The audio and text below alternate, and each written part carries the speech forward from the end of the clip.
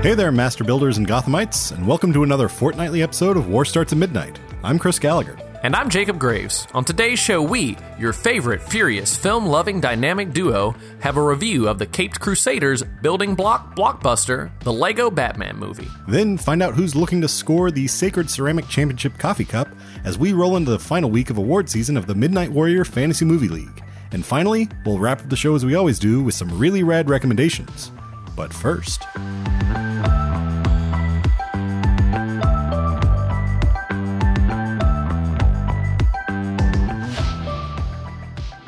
Joining us today, as is typically the case when discussing Batman, is our ward. The kids call him Joey Dale.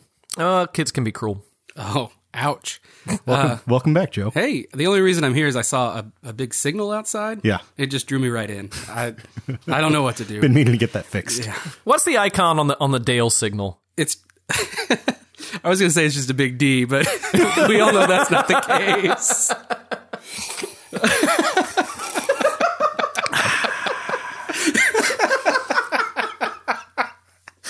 Well, we're off to a good start. Yeah. So a couple of pieces of news that I wanted to discuss up top. First being something that Joey brought to my attention last night, and that is they are making a live action Lion King movie, as Disney seems to want to do with their old properties, updating them.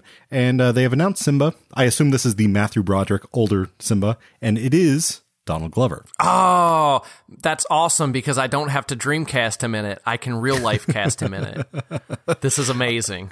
And I don't really have much to say about it other than this is great. James Earl Jones is reprising his role as his father, and I'm quite excited about this. But another piece of news more relevant to our discussion here today is news is broken, rumors have broken that Ben Affleck, who had already stepped back from directing the Batman, the forthcoming standalone Batman movie in the very tumultuous DC movie verse. There are rumors now that he wants to step away from Batman completely and maybe not even play the Batman in the Batman. So what do you guys think about this? I mean, right now this is unsubstantiated. There are no real big sources saying, Affleck is definitely, wavering or faulting. But what do you think about this? Let's start it this way. When it was first announced that he was going to play Batman, yeah, I was pretty upset. I didn't think he could pull it off. I think that's everyone who's ever been announced to play Batman, though. Well, yeah, that's true. Except for George Clooney. Everyone was really excited for that. And then when I saw Batman v Superman, he wasn't the problem with that movie. It's the character. He plays he's good. That character is terrible. That character is a buffoon. He's an emo Batman. He's very emo Batman. Is he going to be better in the Justice League? Well, and that's the thing that's really weird is he is Batman in Justice League. Justice League comes out later this year, I think. Yeah. I think in the fall. So it would be and maybe it's just he's seeing the writing on the wall and he's like, this is not working. Not going anywhere. Let's just hang up and start over. I'm going to leave. But I feel like Ben Affleck got super lucky and super blessed to become Batman, and for him to just step away means terrible things for the franchise. Yeah, I think because did he write the Batman or is he writing? He co-wrote it with his partner, yeah, whose name escapes me right now. But yeah, Matt Damon. Is it Matt Damon? That it was not Matt Damon. How you like them apples? There was a rumor floating around that maybe he stepped back so that Matt Damon could direct. I think that has been proven false. But that was a weird... He stepped back so Matt Damon could be Batman. I just feel like there's got to be something going on if it's to the point where... Because he seems like he gets Batman, mm-hmm. and it seems like he was really invested and excited to play Batman. Yeah. And for him to be like, I can't direct this, I only want to act in it. And now for it to come out and be like, hey man, they're saying he doesn't even want to act in it. Yeah. I feel like Zack Snyder's probably pulling some puppet strings and really starting to...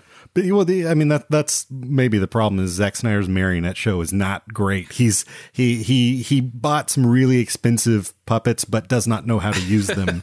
The thing about DC is they claim to be the place that kind of fosters more auteur creativity of their directors. They have yet to really prove that. It seems like they entice directors in by saying that, and then behind the scenes, or in the cutting room, like start changing stuff up. And I mean, if I was Affleck, I would not be excited to direct it, like, because it seems like maybe he thought he was getting Nolan carte blanche coming in, and then seeing, because this would be his third Batman movie now, seeing how things have gone, probably maybe not. So who directed Justice League? Is it Snyder? Yeah. Was the studio that involved in the Nolan flicks? I mean, I think they were around enough to say, like, don't screw it up. But by the end, I'm pretty sure he had final cut on the last two. I'm pretty positive. Yeah, I think you're right. So and it worked to some extent, and then didn't to others. So it is hard to make a movie inside of a cinematic universe as a director. Just look at Edgar Wright fleeing Ant-Man. Yeah. Well, but that's a whole nother. I mean, as we've said before on the show, Marvel kind of runs their shop like it's a television show, and directors are not really the creative voice to drive it. Mm-hmm. They're just the vehicle to get it done.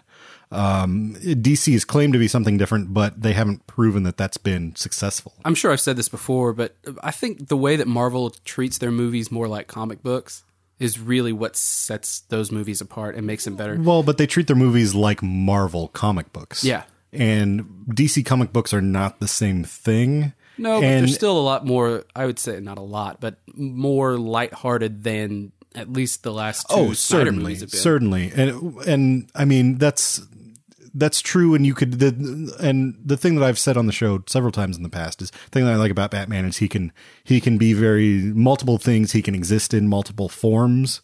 And this form is just not fun or exciting. Okay. So now that we've beat this to death for probably the fourth or fifth, I feel like every time we come on the show, it's me just crapping on Zack Snyder or The Dark Knight Rises. Like, that's it.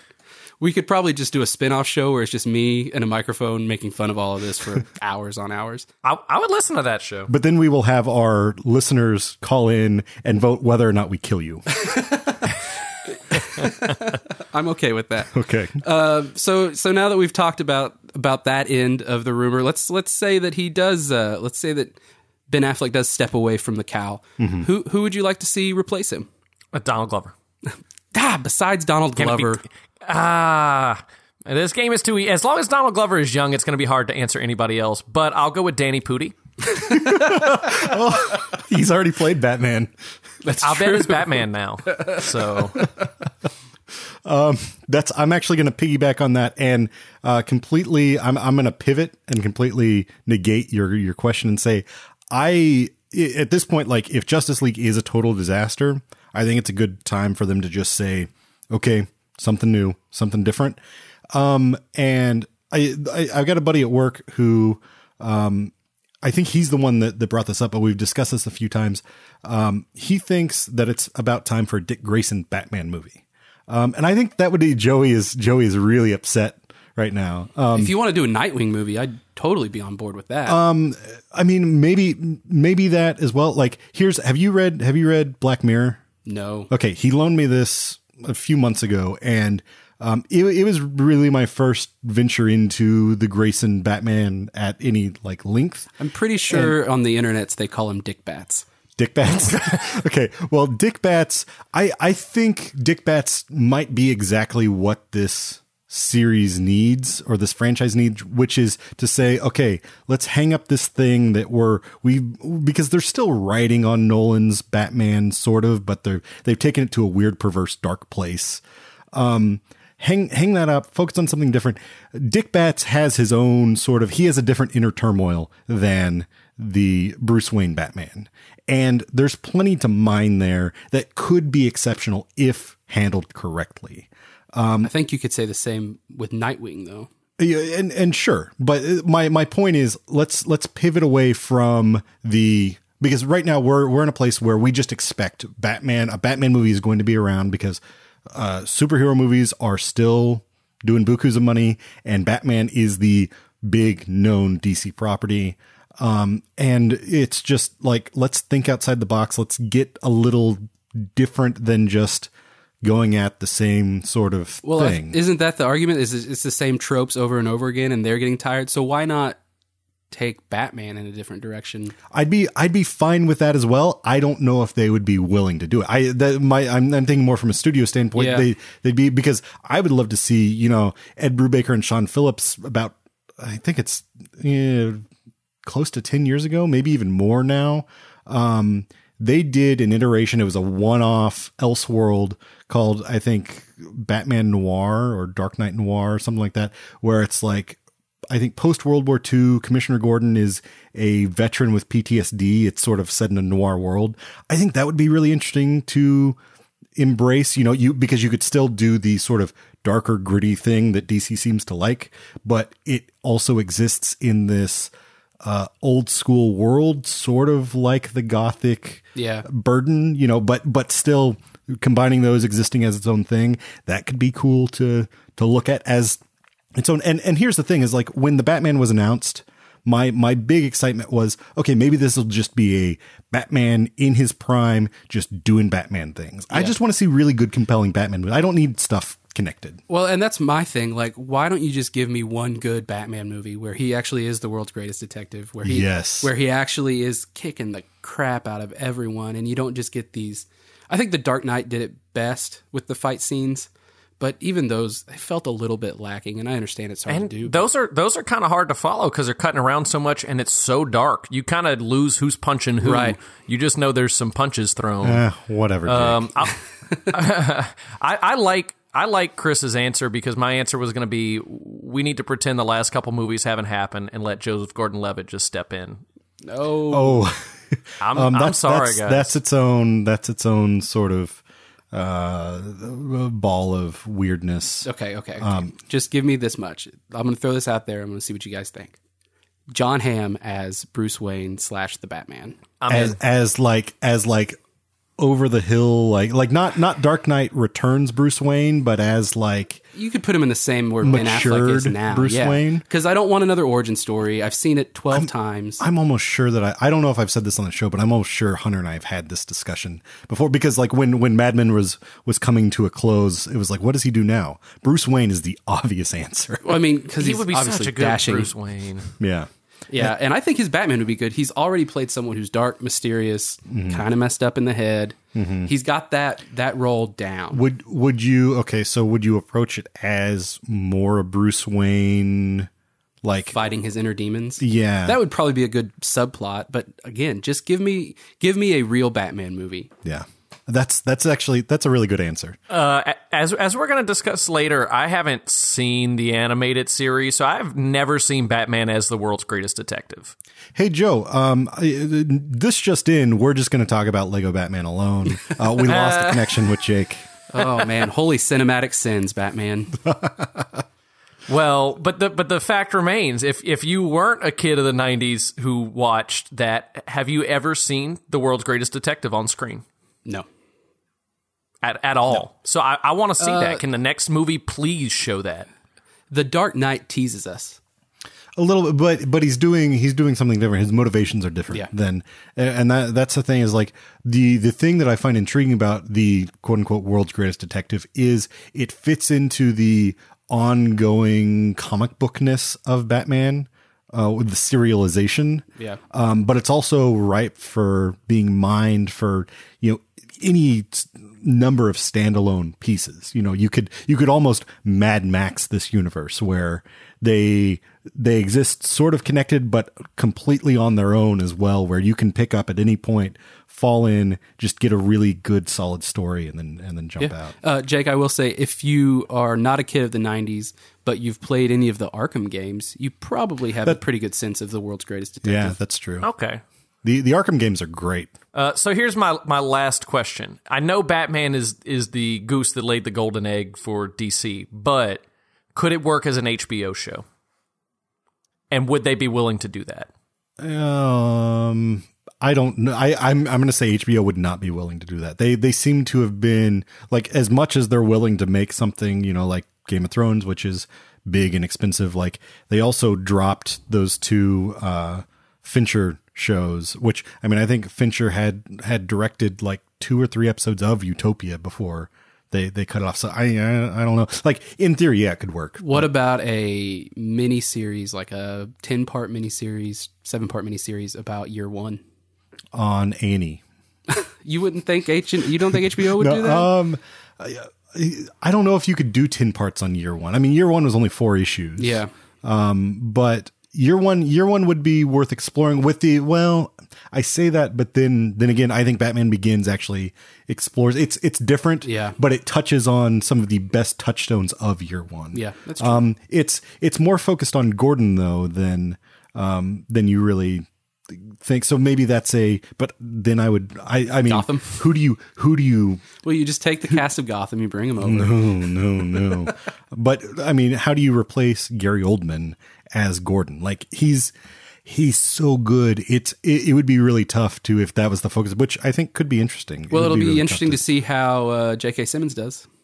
This is true. J.K. Simmons may make us all forget about Gary Oldman. Yep.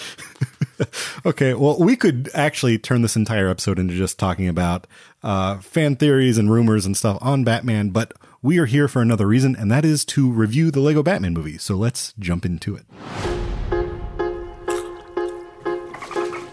One is the loneliest number that you'll ever do.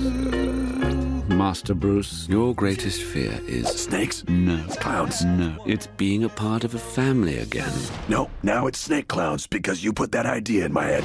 Sir, you need to take responsibility for your life, and it starts by raising the young orphan you adopted. I thought I was being sarcastic. Hello, secret camera. We built this city. What? It's the Batcave.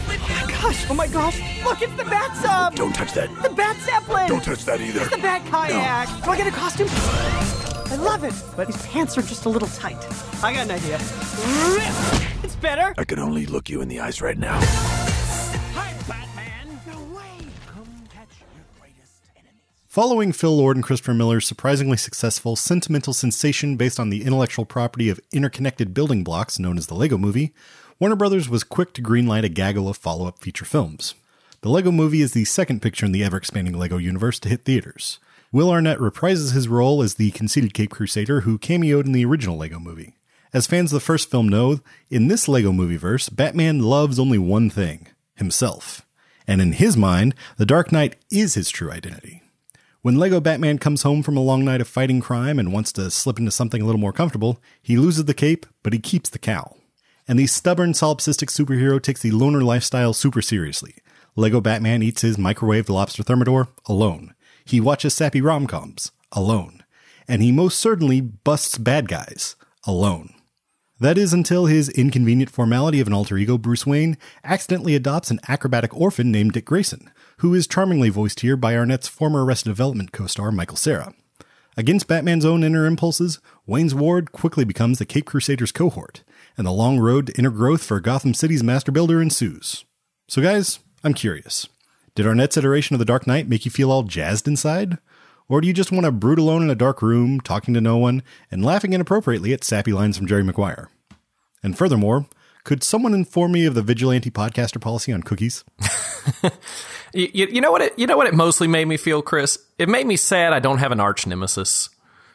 That you could just take for granted. I wish someone hated me as much as the Joker hated Batman. This is a great place to start. I love the way that it frames this as a bromance almost. You know, they're it's not exactly frenemies, but they need each other, which is like what the Joker and Batman have come to mean to each other in the comics and in the cultural zeitgeist. Is they are yin and yang to each other.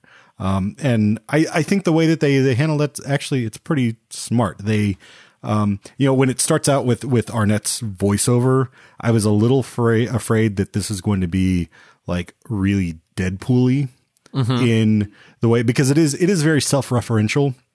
And I could just see Warner Brothers saying, oh, well, Deadpool. I mean, we already had this character in the Lego Batman or Lego movie version of Batman, who is very sort of, he's so purposeful in breaking the fourth wall, that when they give him his own movie and you've had something that's as successful as Deadpool, I was really afraid they were just gonna be like, well, let's make kids Deadpool. And it feels like that a little bit in places, but it doesn't feel like they're aping it. It feels right for the character. It's another one of those movies that made me feel a little sad that people didn't love Scott Pilgrim more. Because they play kind of along the same lines in my mind of not breaking the fourth wall, but there is an audience there that you're informing of things. Now, Scott Pilgrim didn't have a voiceover, but they felt spiritually kind of close.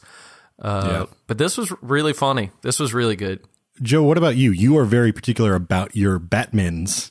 And you know, you scoff at the idea of even allowing Dick Grayson to play Batman on screen, even though he has done it in the comic books. How do you feel about Arnett here? He's a little different, a little irreverent. I think it works because at its core, it's not a Batman movie. It's a Lego movie.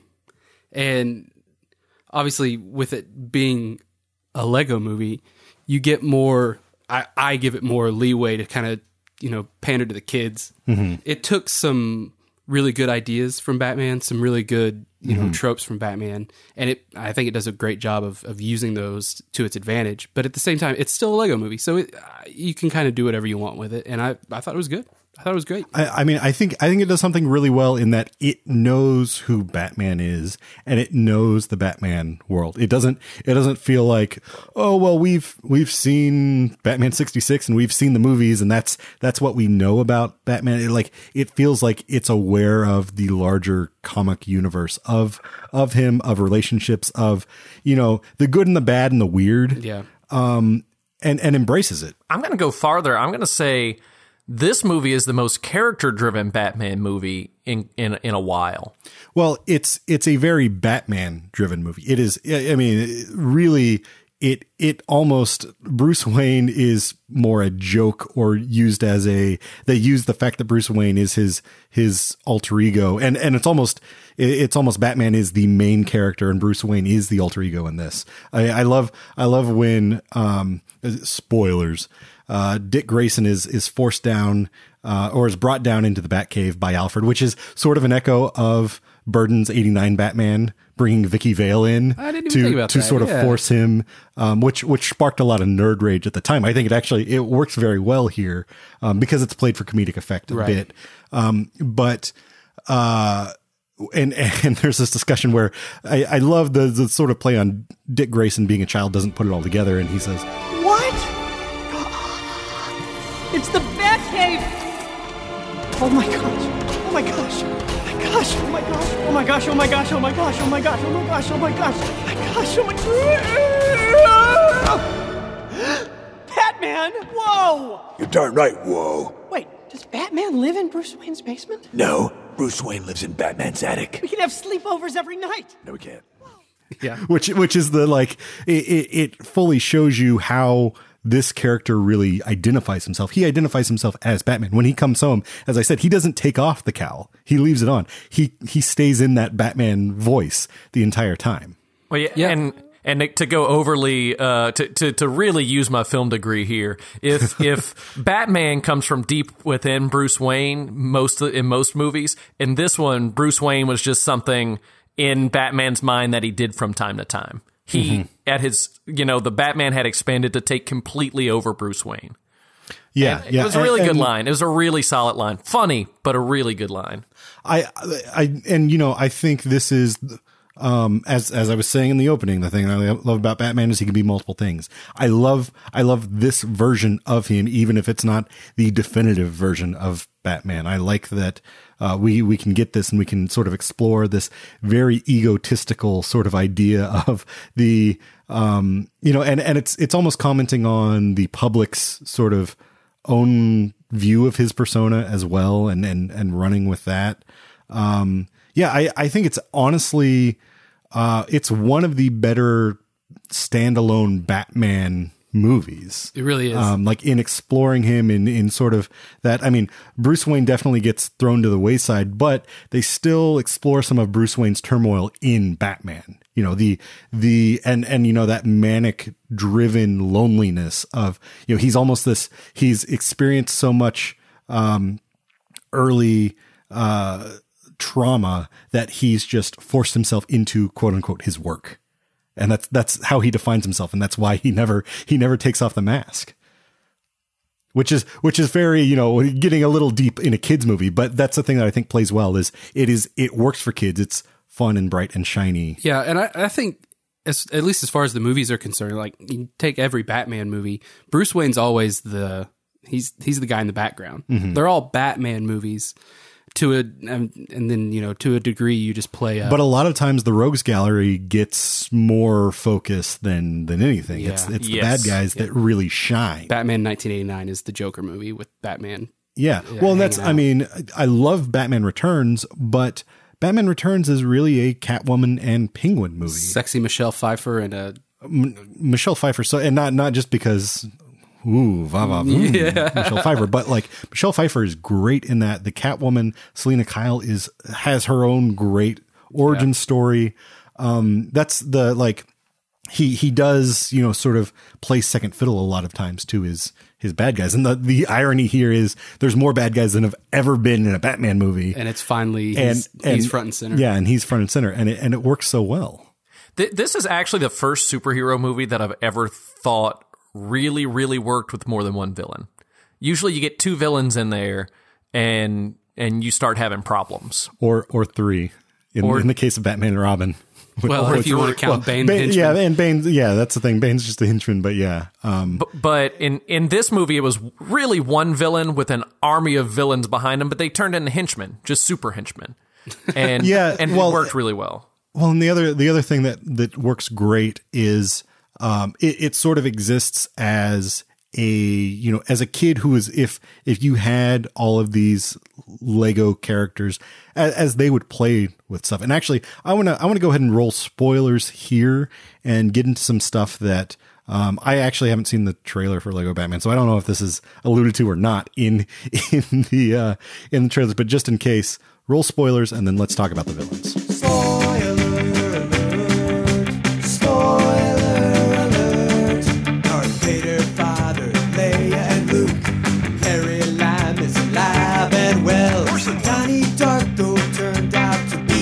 Dream, or did it, or didn't it? I don't know. Spoiler alert. Here come the spoilers alert. Close your ears if you don't want to hear a spoiler alert right now. So the big sort of reveal of this is Joker has his rogues gallery of villains from Arkham and kind of puts them, like you see them, but then he puts them on the shelf. He literally puts them in a box. He literally puts them in a box and then goes to the Phantom Zone and pulls all of the bad guys from the Phantom Zone. But we happen to learn that basically all Warner Brothers intellectual property bad guys live in the Phantom Zone.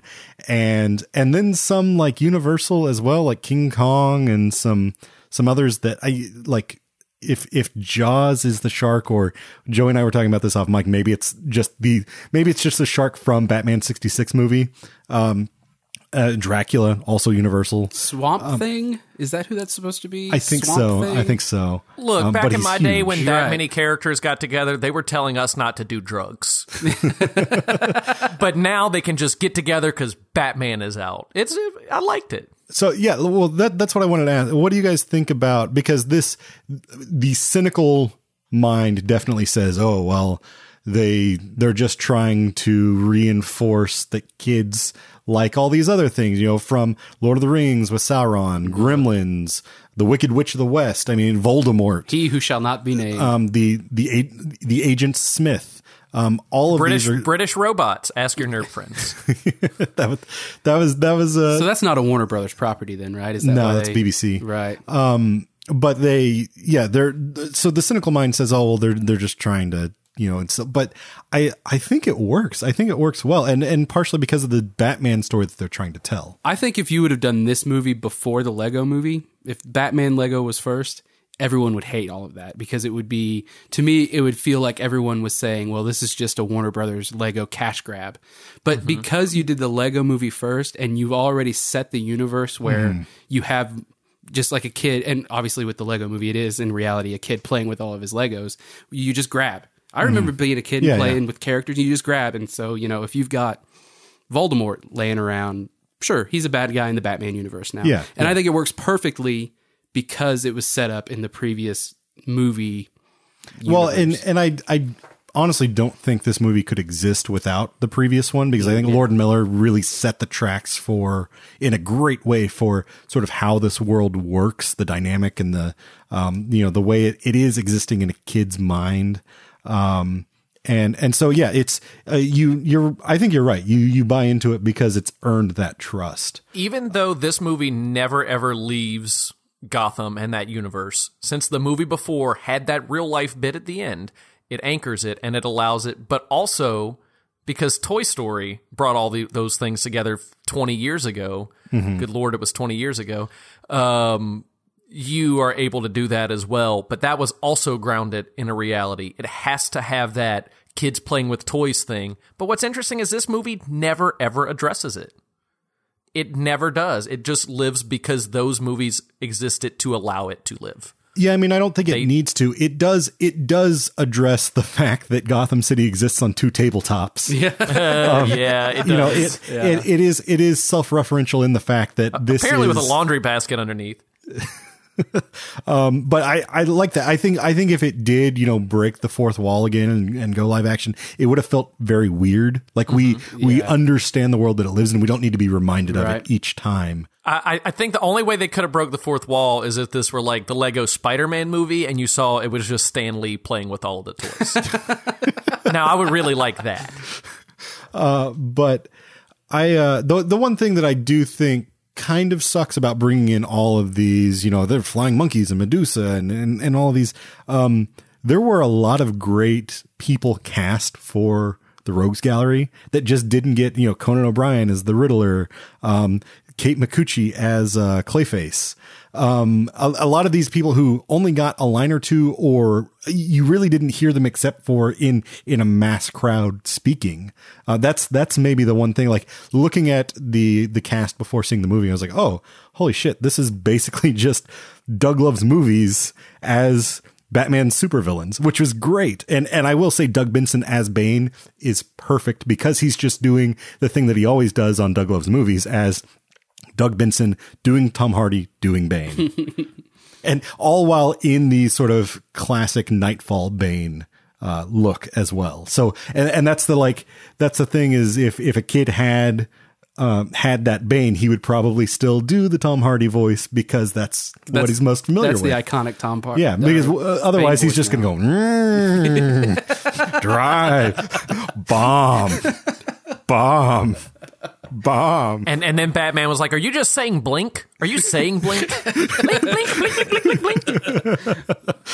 Yeah, so to get back on track with Lego Batman, the villains, they are great. I would see just a Lego Batman villains movie. I think could be fantastic. I do think Zach Galifianakis, he's okay, but not outstanding. I can't believe. I don't know. Maybe they did ask Mark Hamill. I can't believe he wasn't involved.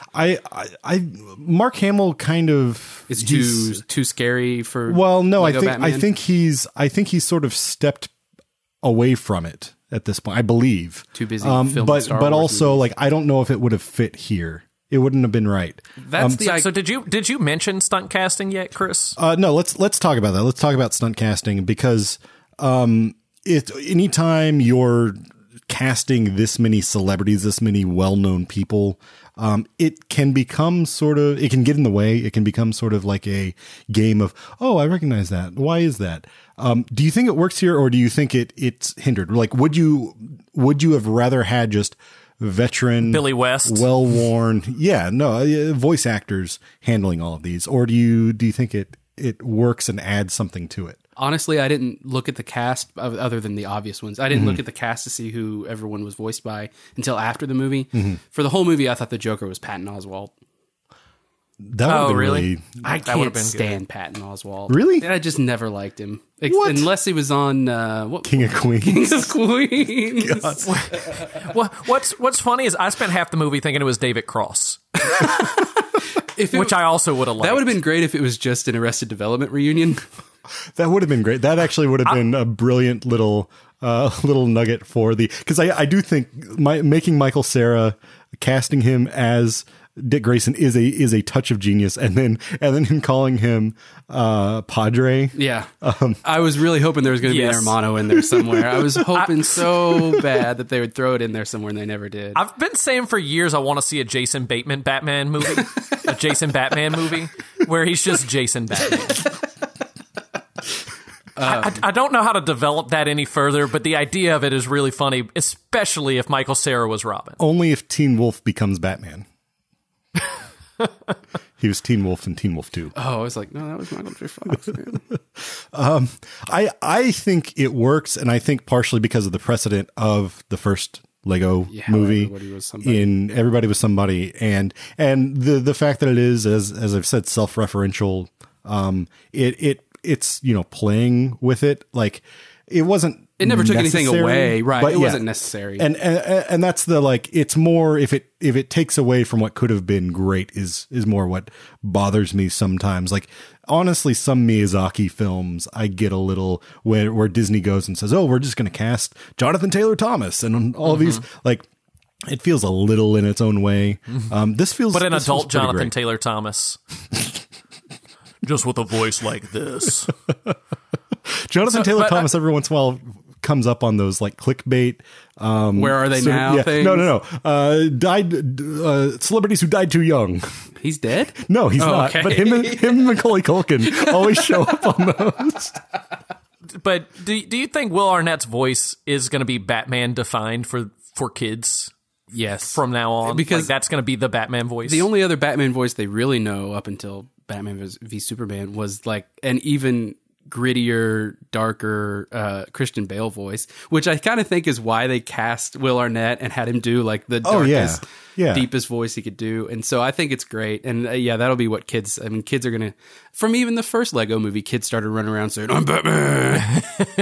I don't know. I think this movie does a lot of things so right in just the way that the way that it plays jokes. It plays them for both adults and kids, and it keeps the spirit of what Lord and Miller kind of set up. I mean, I love, like, one of my favorite jokes in the entire thing is Barbara Gordon. She went to Harvard for police, and then the way that they present her, like when she's about to come up on stage, is she cleaned up Bloodhaven using statistics and compassion, like. She's a real Leslie Knope sort of character, and I really love that, and we haven't even really touched on her, but plays into the larger subplot of this movie, which I think is the thing that shines best above sort of the story that it's trying to tell of all these run amok villains. The subplot of this movie is a subplot of Batman and Robin.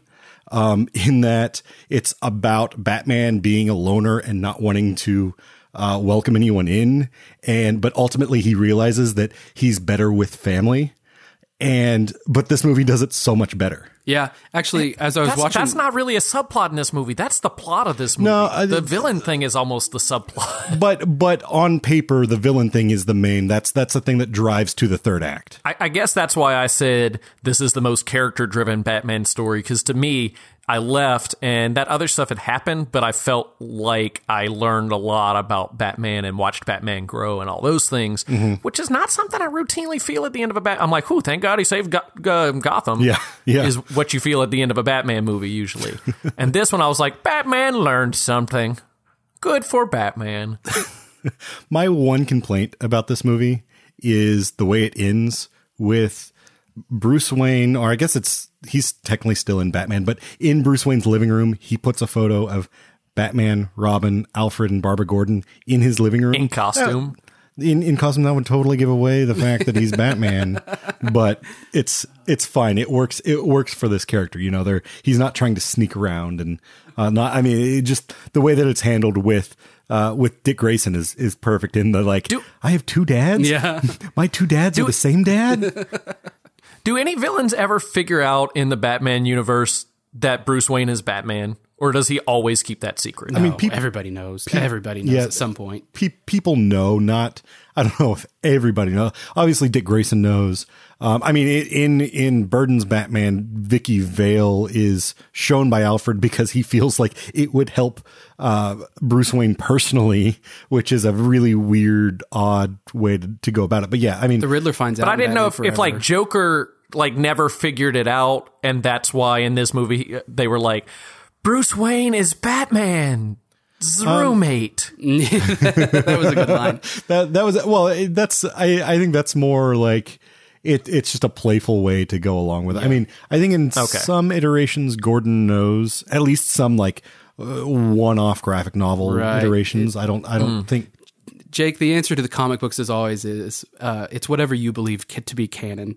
Which, well, and that's a whole everything has happened in every way, so whatever you want to believe. Pretty much. That's a whole nother mess. But that's what I like about my Batman. I like my Batman messy. And on that note, I think we should do something that we normally hold for, summer movies, but this is a nice, fun kids movie. What were your favorite parts? Let's start with you, Jake. Skip me. Come back. I gotta go to my Fortress of Solitude and think about this one. Okay, Joe, what is your favorite part? I liked when... this is definitely my favorite part. When Alfred's in there talking about, I've seen you do this before, and he references every Batman movie going all the way back, and they show a scene, and they're all Lego until it gets to 1966, and then it's just Adam West punching people. I cracked up pretty hard at that. That was nice. And that's the thing, like the whole self-referential thing could play really just trite, but it works really well because it's a light touch. It doesn't lean into it too much. Yeah. Jake, you got anything yet? Yeah, I think legitimately my favorite part was Robin's costume. Wow, look at all these. Do I get a costume for the mission too? I got a feeling that you'll just look like a kid on Halloween, don't you think? Don't touch that. Woohoo! El Mariachi. I like that one. That one is culturally insensitive. Night Terror. Oh, that one. No way. This one. Death Merchant. No. Okay, this one. Firestarter. Nope. This one. Claude Rain. No. Excalibur. This one. No. Silent How's but this? deadly. Nope. Bat Rishnikov. Woo! How do we feel about this one? Dress-up parties are for grown-ups only. Wait, what's that one there? Oh, that one was for the assignment called the Jamaica Caper. The locals called me Reggae Man. I love it. Feels like I was poured into this. My only trouble is these pants are just a little tight. I don't know if I could throw a kick or jump in them. I got an idea. Rip! It's better. Now I'm free. Now I'm moving. Come on, Batman. Let's get grooving. I could only look you in the eyes right now. Just that whole thing, the fact that they went with the traditional Robin costume, that he was Rasta Man, and he just rips the pants off, and he's trying to sneak around in this glittery gold cape, and when just the whole, nope, I'm good, don't need pants. Just, I love that he stuck with that the entire time, and they made what I thought could never work again, which was 60s Batman Robin, Batman's Robin. Just play it straight, and it, well, not straight, but still it made it work. Well, and that perfectly explains why he wouldn't have pants. It's great.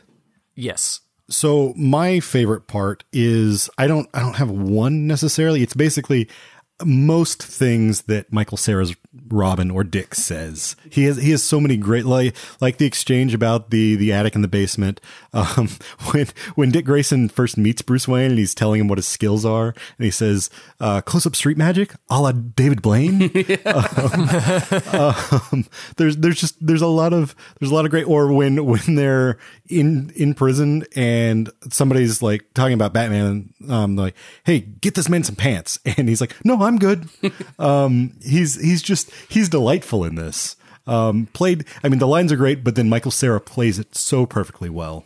Michael Cera's best role since Superbad. Ooh, 10 years old. Oh, man. That hurts. Scott Pilgrim. Was Pilgrim after? Yeah. Was it really? Yeah. And Scott Pilgrim actually shows more range than he's probably ever had before. The last thing I want to say about this movie is I'm glad that they reminded everybody that 50 years ago, Batman was kind of this light comical thing that worked that way, and that it can still work that way. It is a great framework to have a lot of fun in the superhero genre.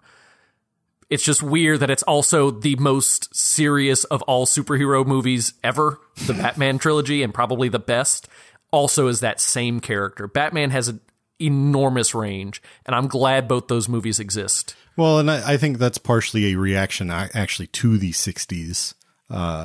show itself. And this sort of Batman's always had sort of two personas, the public persona and the nerd fan persona. And they haven't always meshed. They've come more in line with each other, or the public has become more aware of what quote unquote true Batman is, over the past decade and a half or so. Maybe even longer than, maybe we could say 30 years or so since Burton, but really, like, that's only begun to melt. I mean, the reaction to Burton's Batman at the time was, this is dark Batman. This is what the fans have always wanted. But then you compare it to Nolan and it's like, no, it's still pretty shticky. He shot a plane down with a really long pistol. Oh man, that might be my favorite part of that entire movie. Well, as a kid, yeah, it's amazing. Oh yeah. It's so ridiculous. The way, exactly. His the way it mannerisms, comes out of, the way he pulls it out of his pants. Over. Oh, yeah. Spoilers are done. Spoilers are done. Turns out Rosebud was only a sled. Kylo Ren's dad is totally dead. Noah Cross was Mulray's baby daddy. And also her regular dad. Spoilers are done. We're finished. Spoilers are done.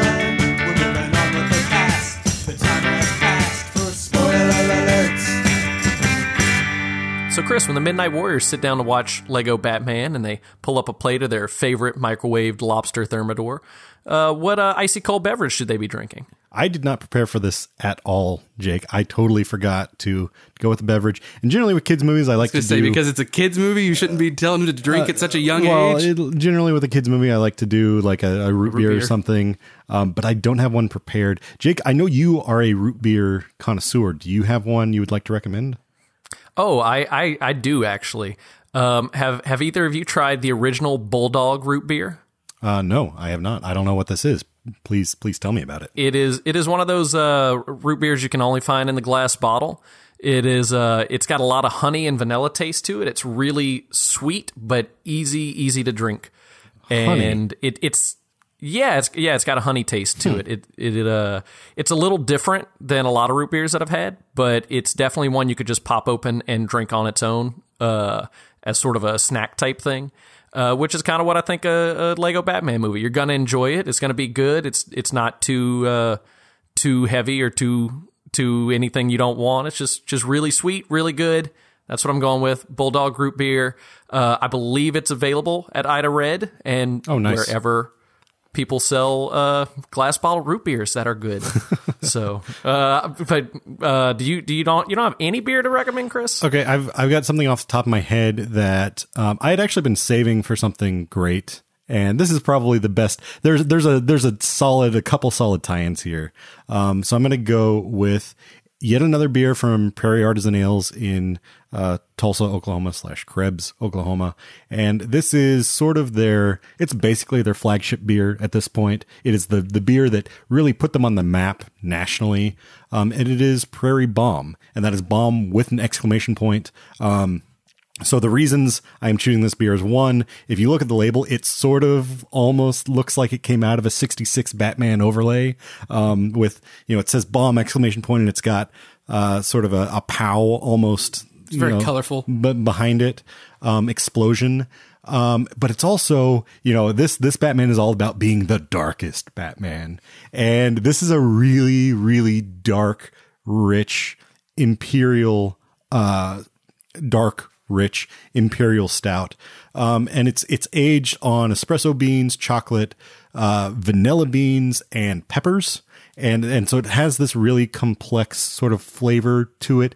I think I've recommended maybe Christmas Bomb in the past, which is sort of a variant of this. This is the main original bomb, and it's just absolutely delicious. And luckily now you can find it everywhere. It used to be, when it first came out, they were releasing it in small batches, and it was basically like you had to go pick it up at the liquor store when they released it, or you didn't have any. I still have some like 3+ year old gold wax bombs in my fridge that I've been aging. Every 6 months or so, I'll take another one out. And they're just delicious. You can probably, if you can find Prairie at your local liquor store, you can probably find bomb.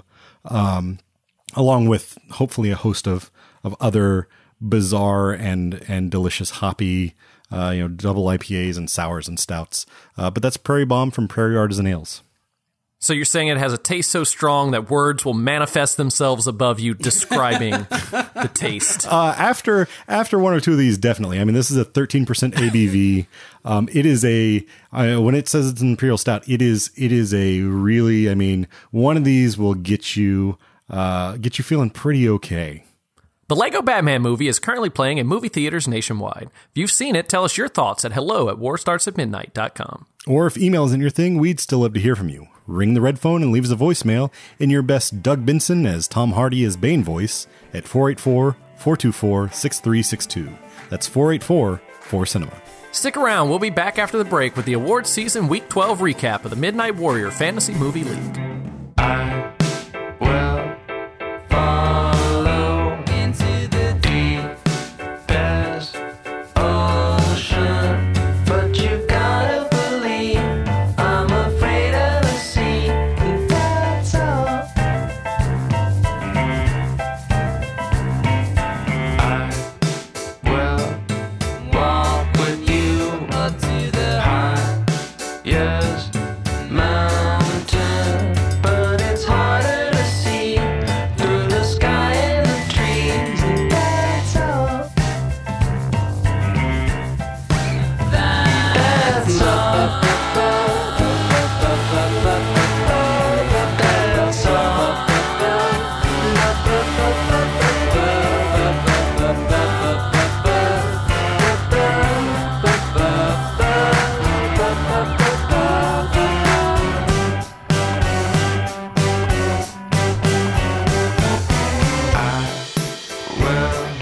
Play with you until the chorus takes you. 'Cause I'm structurally sound with my verse on the ground. And now it's time for the Midnight Warrior Fantasy Movie League recap. Each week, Chris and I compete with you, the listeners, in a fantasy sports style game to best spend 1,000 imaginary bucks to fill a virtual 8-screen Cineplex with real-world movies where the weekend box office determines the winner. If you aren't already playing along, now's the perfect time to join. The new spring season starts on February 27th. Sign up now and compete for our league's Sacred Ceramic Championship Coffee Cup. Visit WSAMpod.com/Fantasy Movie League to join in and get all the details. So let's dive into our recap of Week 12 of award season, where I desperately needed to make up ground on our two leaders, Lacey and Phil, better known as OPC Where Art Thou and School of Rock. These two have been duking it out for the league, and I have been sitting about $50 million back in third place. So, logically, Friday morning, I set my lineup to have the Lego Batman movie in the top spot, followed by a lot of filler films, couple Lions mixed in there. And then I realized that this is exactly what Phil and Lacey would do. It was the safest bet for the perfect Cineplex.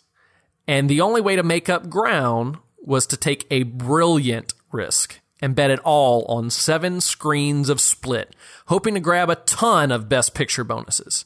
Spend the rest on 50 Shades Darker, and you have yourself an outside shot at stealing the perfect Cineplex and positioning myself in a spot to steal the season in Week 13. How'd that work out for you, Jake?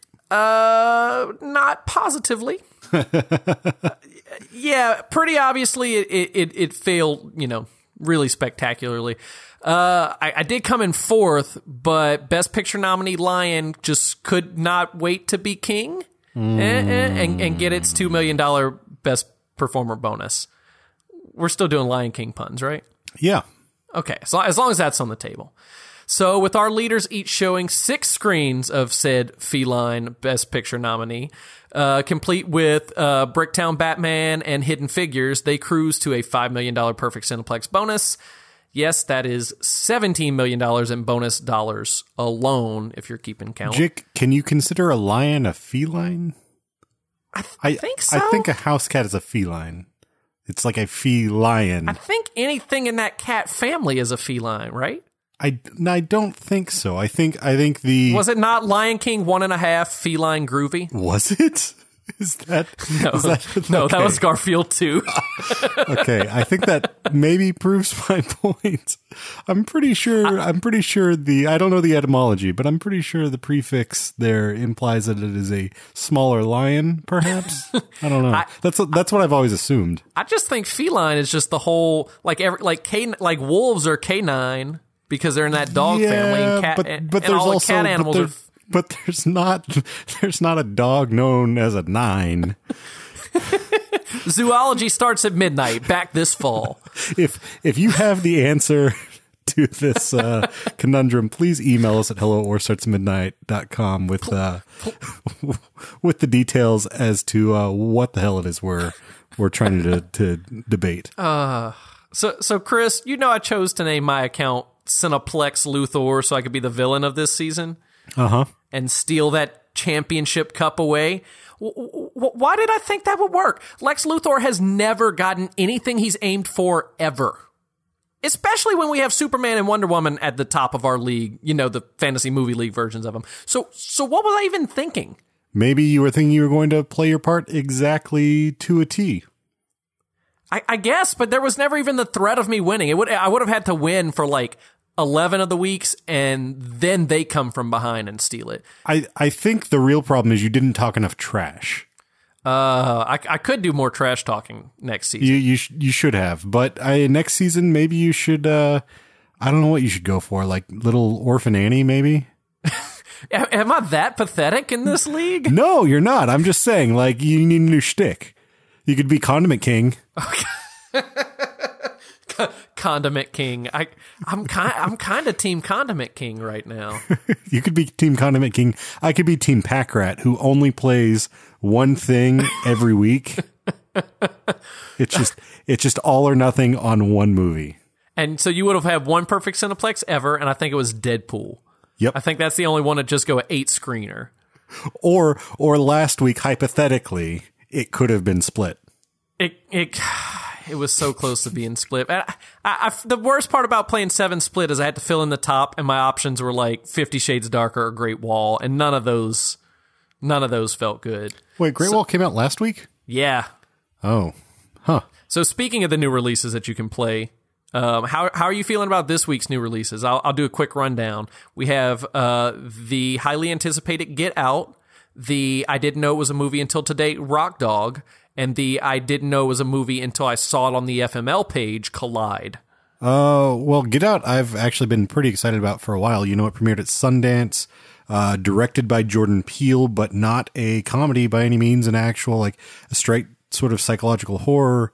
Looks really good. I don't know. This is Rock Dog you're talking about? No, this is this is Get Out. But it's sitting at 283, which isn't terribly high, but it's still at the top of the list. Do you really think Get Out is going to do better than Lego Batman? I guess is the real question. That's the question. But the other question is, are we in the middle of horror season, and is there horror fatigue? Because let's just say you got up and you saw. I mean, if maybe because no one saw Cure for Wellness last week. No, they didn't, but Split still made over $8 million. It's not like it did really terribly. But also Rings came out, and I think the Bye Bye Man hasn't been that long since that. Rings already came out. Yeah, that Rings came and went. I know you've had a child recently, Chris, but movies still do come out. Rings being one of them. Well, we still clearly got these fake movies coming out too. Collide and what was the Bow Wow. Rock Dog. Rock Dog. Which is a movie about a dog who wants to be a rock star.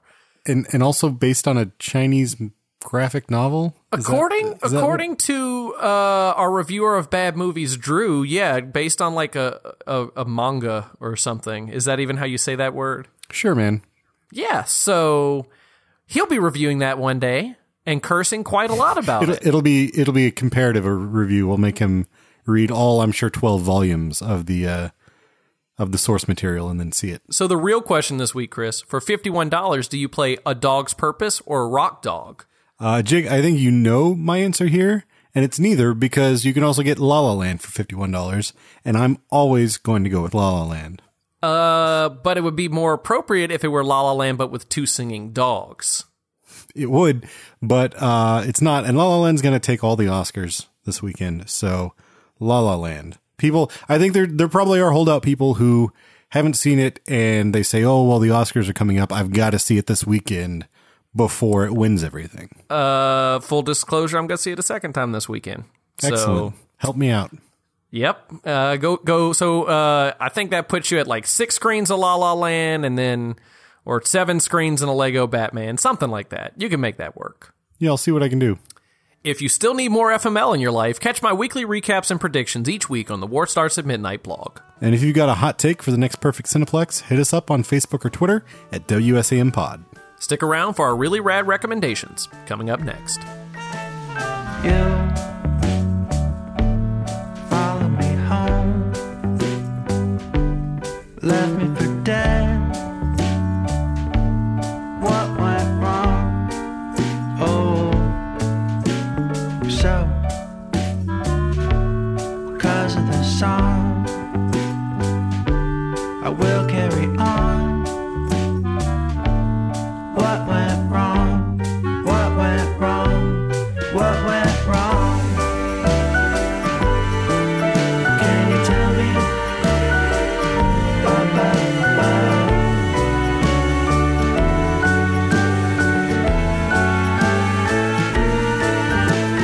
I went down to the hole in the ground, saw some friends, they were cool, but they can't stick around. It's a dream, cause it seems, do you know what I mean? Cause they say you live forever if you know how to sing, but I don't.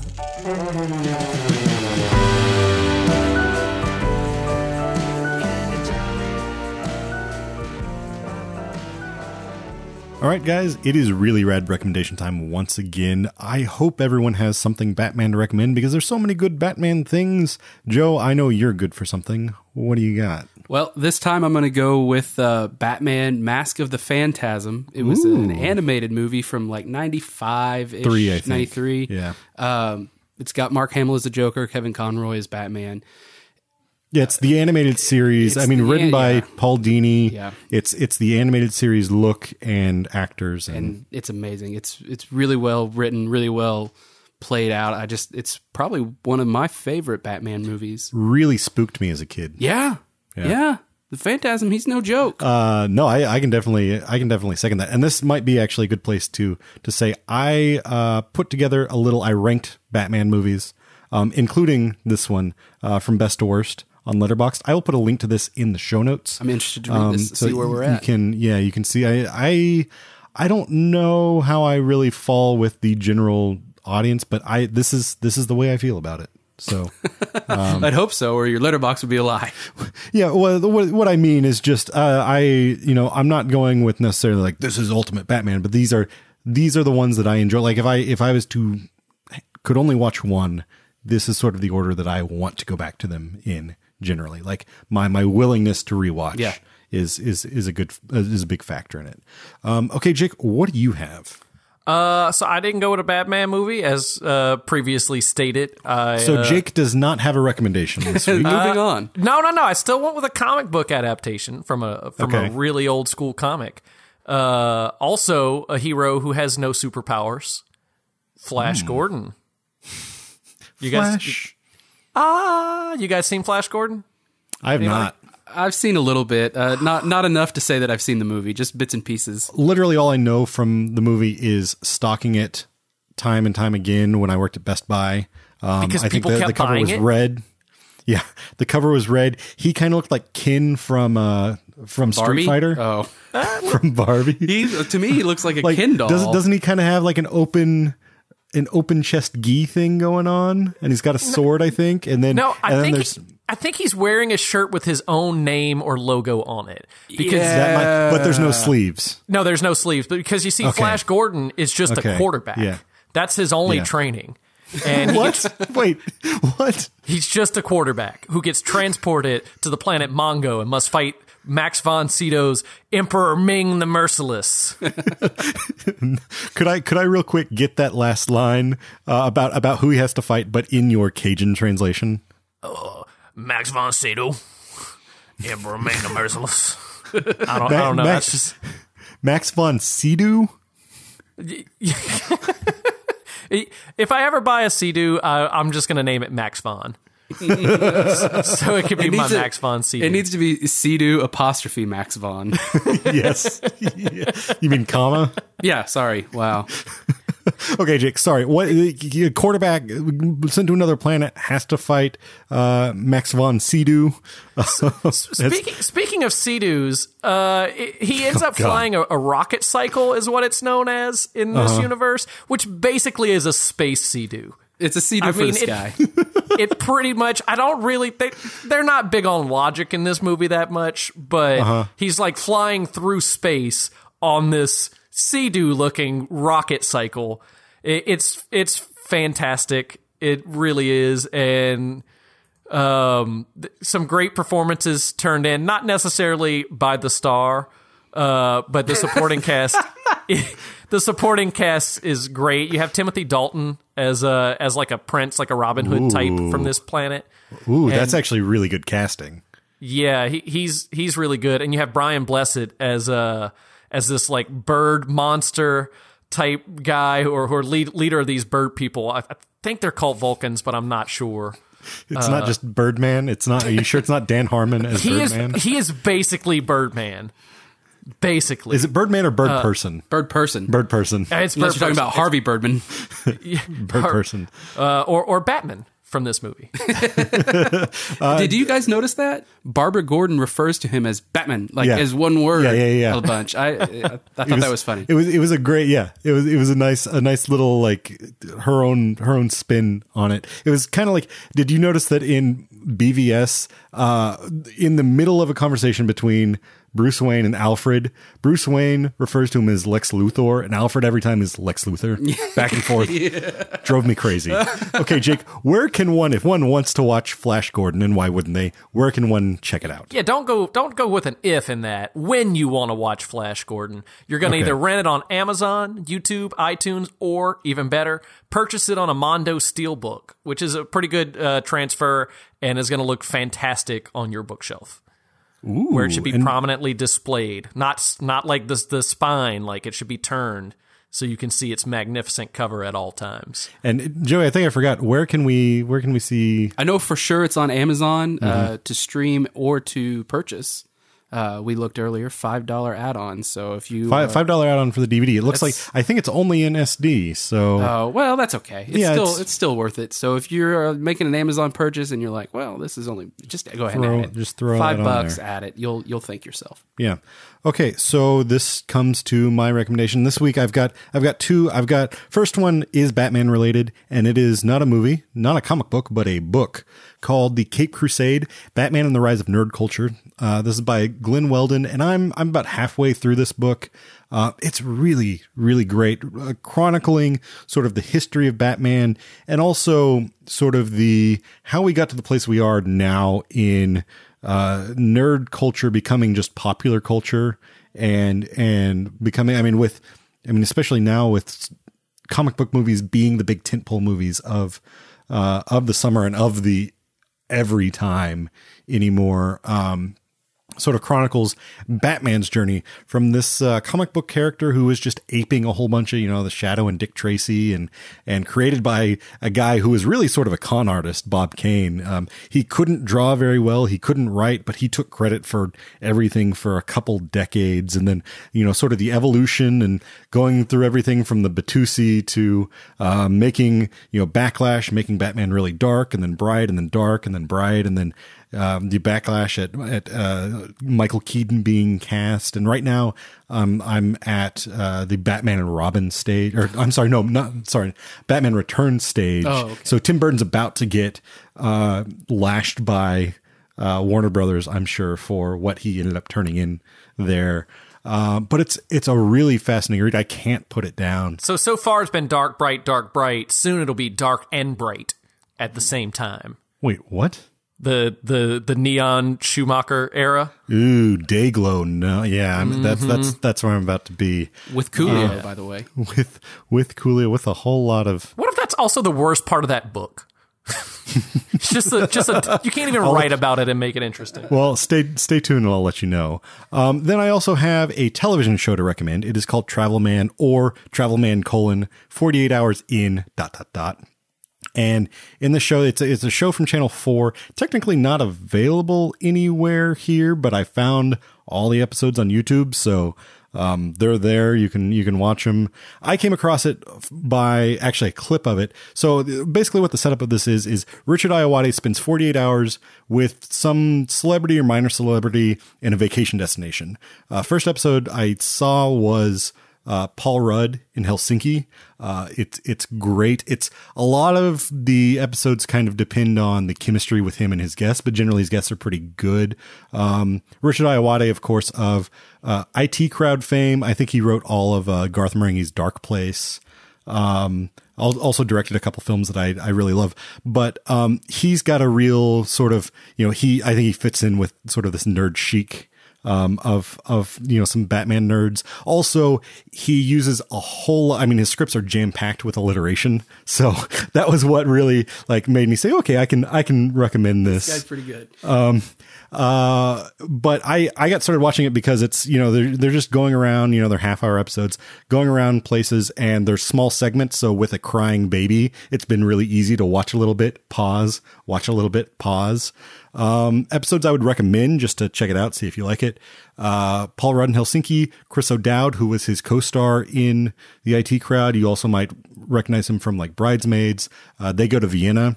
Rebel Wilson, they had a Christmas special, which is actually the only hour-long episode that they shot in Florence, but they shot it in October. And draw your attention to the fact that it is not Christmas in Florence. They'll go to places where there are Christmas things, and they'll be like, well, this square would be filled with things, but it's October, so it's not. And then they get people to, chant Merry Christmas with them in restaurants, and a whole lot of fun. And it's the type of thing that you could watch a little bit of and then walk away and then watch a little bit more. So look for it on YouTube. There's 16 episodes. And one final thing, I love his catchphrase in this, as he introduces sort of what the city is. Just before they get into the show, he says, "We're here, but should we have come?" He has this whole apprehension about I'm glad you said that, because I was looking at it as Paul Rudd in Helsinki as a vacation destination. Well, so the original idea was sort of European, places you could travel for the weekend. And that's why it's a 48 hour, but as it's gotten bigger and he's gotten, people like Paul Rudd and Rebel Wilson, he'll say, oh, well, this is only a, scant 2-hour flight, but for my guest, it was 19 hours from Los Angeles or whatever. He goes to Moscow. He goes to, Istanbul, a lot of fun places to, sort of see. And I love his perspective on it. Just his wit is great and dry. Yeah. And sort of in a old Adam Westian sort of style. So that's how I'm gonna tie this in. That is Travel Man on YouTube or Channel 4 if you're listening overseas. Also, Ayoade directed one of my favorite episodes of Community. I don't know if you knew that. Yes. Critical Film Studies. Yeah, with, the Pulp foosball Fiction episode, right? Yeah. Oh wait, no. That's Pulp Fiction / My Dinner with Andre. Is that for some reason I thought that he did the foosball one with Nick, what's his face? No. The German foreign exchange student? Nope. Just Critical Film Studies. That's a really, really great episode. And actually to kind of tie in with some of the talk of nerd rage, a lot of people got really pissed off at this episode because they pitched it the entire week leading up to it as the Pulp Fiction episode's coming. The Pulp Fiction episode's coming. And instead of being a Pulp Fiction episode, it turned into a My Dinner with Andre episode where the Pulp Fiction episode never happened. I remember Dan Harmon's tweet before. It was just this is either going to be the best episode or I'm fired. Which was not true. It was a good year before he was fired. And then rehired again. And then refired? All right, well, that is a wrap for another episode of War Starts at Midnight. Find us online at warstartsatmidnight.com for show notes, Fantasy Movie League recaps, and a lot more, including my list of Batman ranked from best to worst. Or say hello on Twitter, Facebook, and Instagram at WSAMPod. And Joey, do you have anything that you want to plug? Yeah, go ahead and follow me. Actually, if you just want to go to my website, it's joeydale.com. And what will we find at joydale.com? A lot of great stuff. Just check it. Click on it. So what kind of stuff? You do like art or you... It's art. It is a form of art. Okay. It's some big band. Really? Yeah. Just, yeah, go ahead and log on. Log on. Log on. Log on. Again, that's www.joeydale.com. All right, folks. I'll put that in the show notes as well.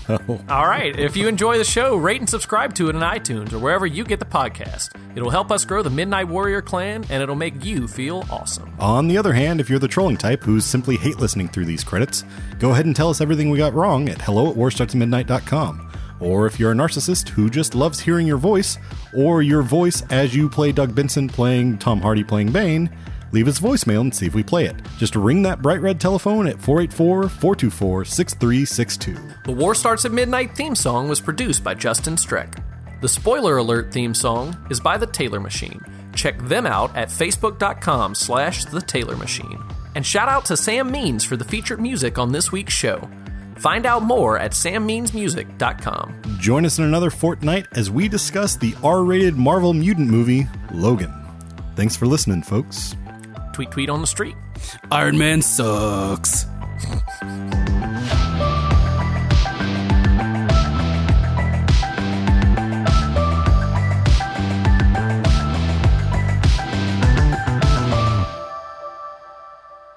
And another thing I was going to say, tied in with the Arrested Development references, when the I forgot what the song was that they cut to when it's him being all mopey. Why they didn't cut to "Hello, Darkness, My Old Friend." Oh, I thought about that too. Actually, that's great. But actually, I forgot to mention this. I love the fact it's won by Nilsson. That's what it is. Three Dog Night is the one that made it famous, but it's a Nilsson version. I love the fact that there is a Nilsson song in a kids Lego Batman movie. Nilsson? Harry Nilsson? You probably know him from Coconut. Okay. Nilsson Schmilsson, son of Schmilsson. My name's Troy McClure. Little touch of Schmilsson. You may remember me from such videos. Little touch of Schmilsson in the night. He also had, albums that didn't have Schmilsson in the title. Oh, okay. But Harry Nilsson, he's amazing. He actually had a children's movie himself that I considered recommending called The Point. It's weird. It's like a 70s but it's a kids movie? Yeah, it's a kids movie. Weird. He made a Dracula movie with Ringo Starr called The Son of Dracula. Yowza. He made an album with John Lennon in the Lost Weekend. Is there a quick way to check your show Pussycat. notes to see if I've done Arkham Mask of the Phantasm? Yeah.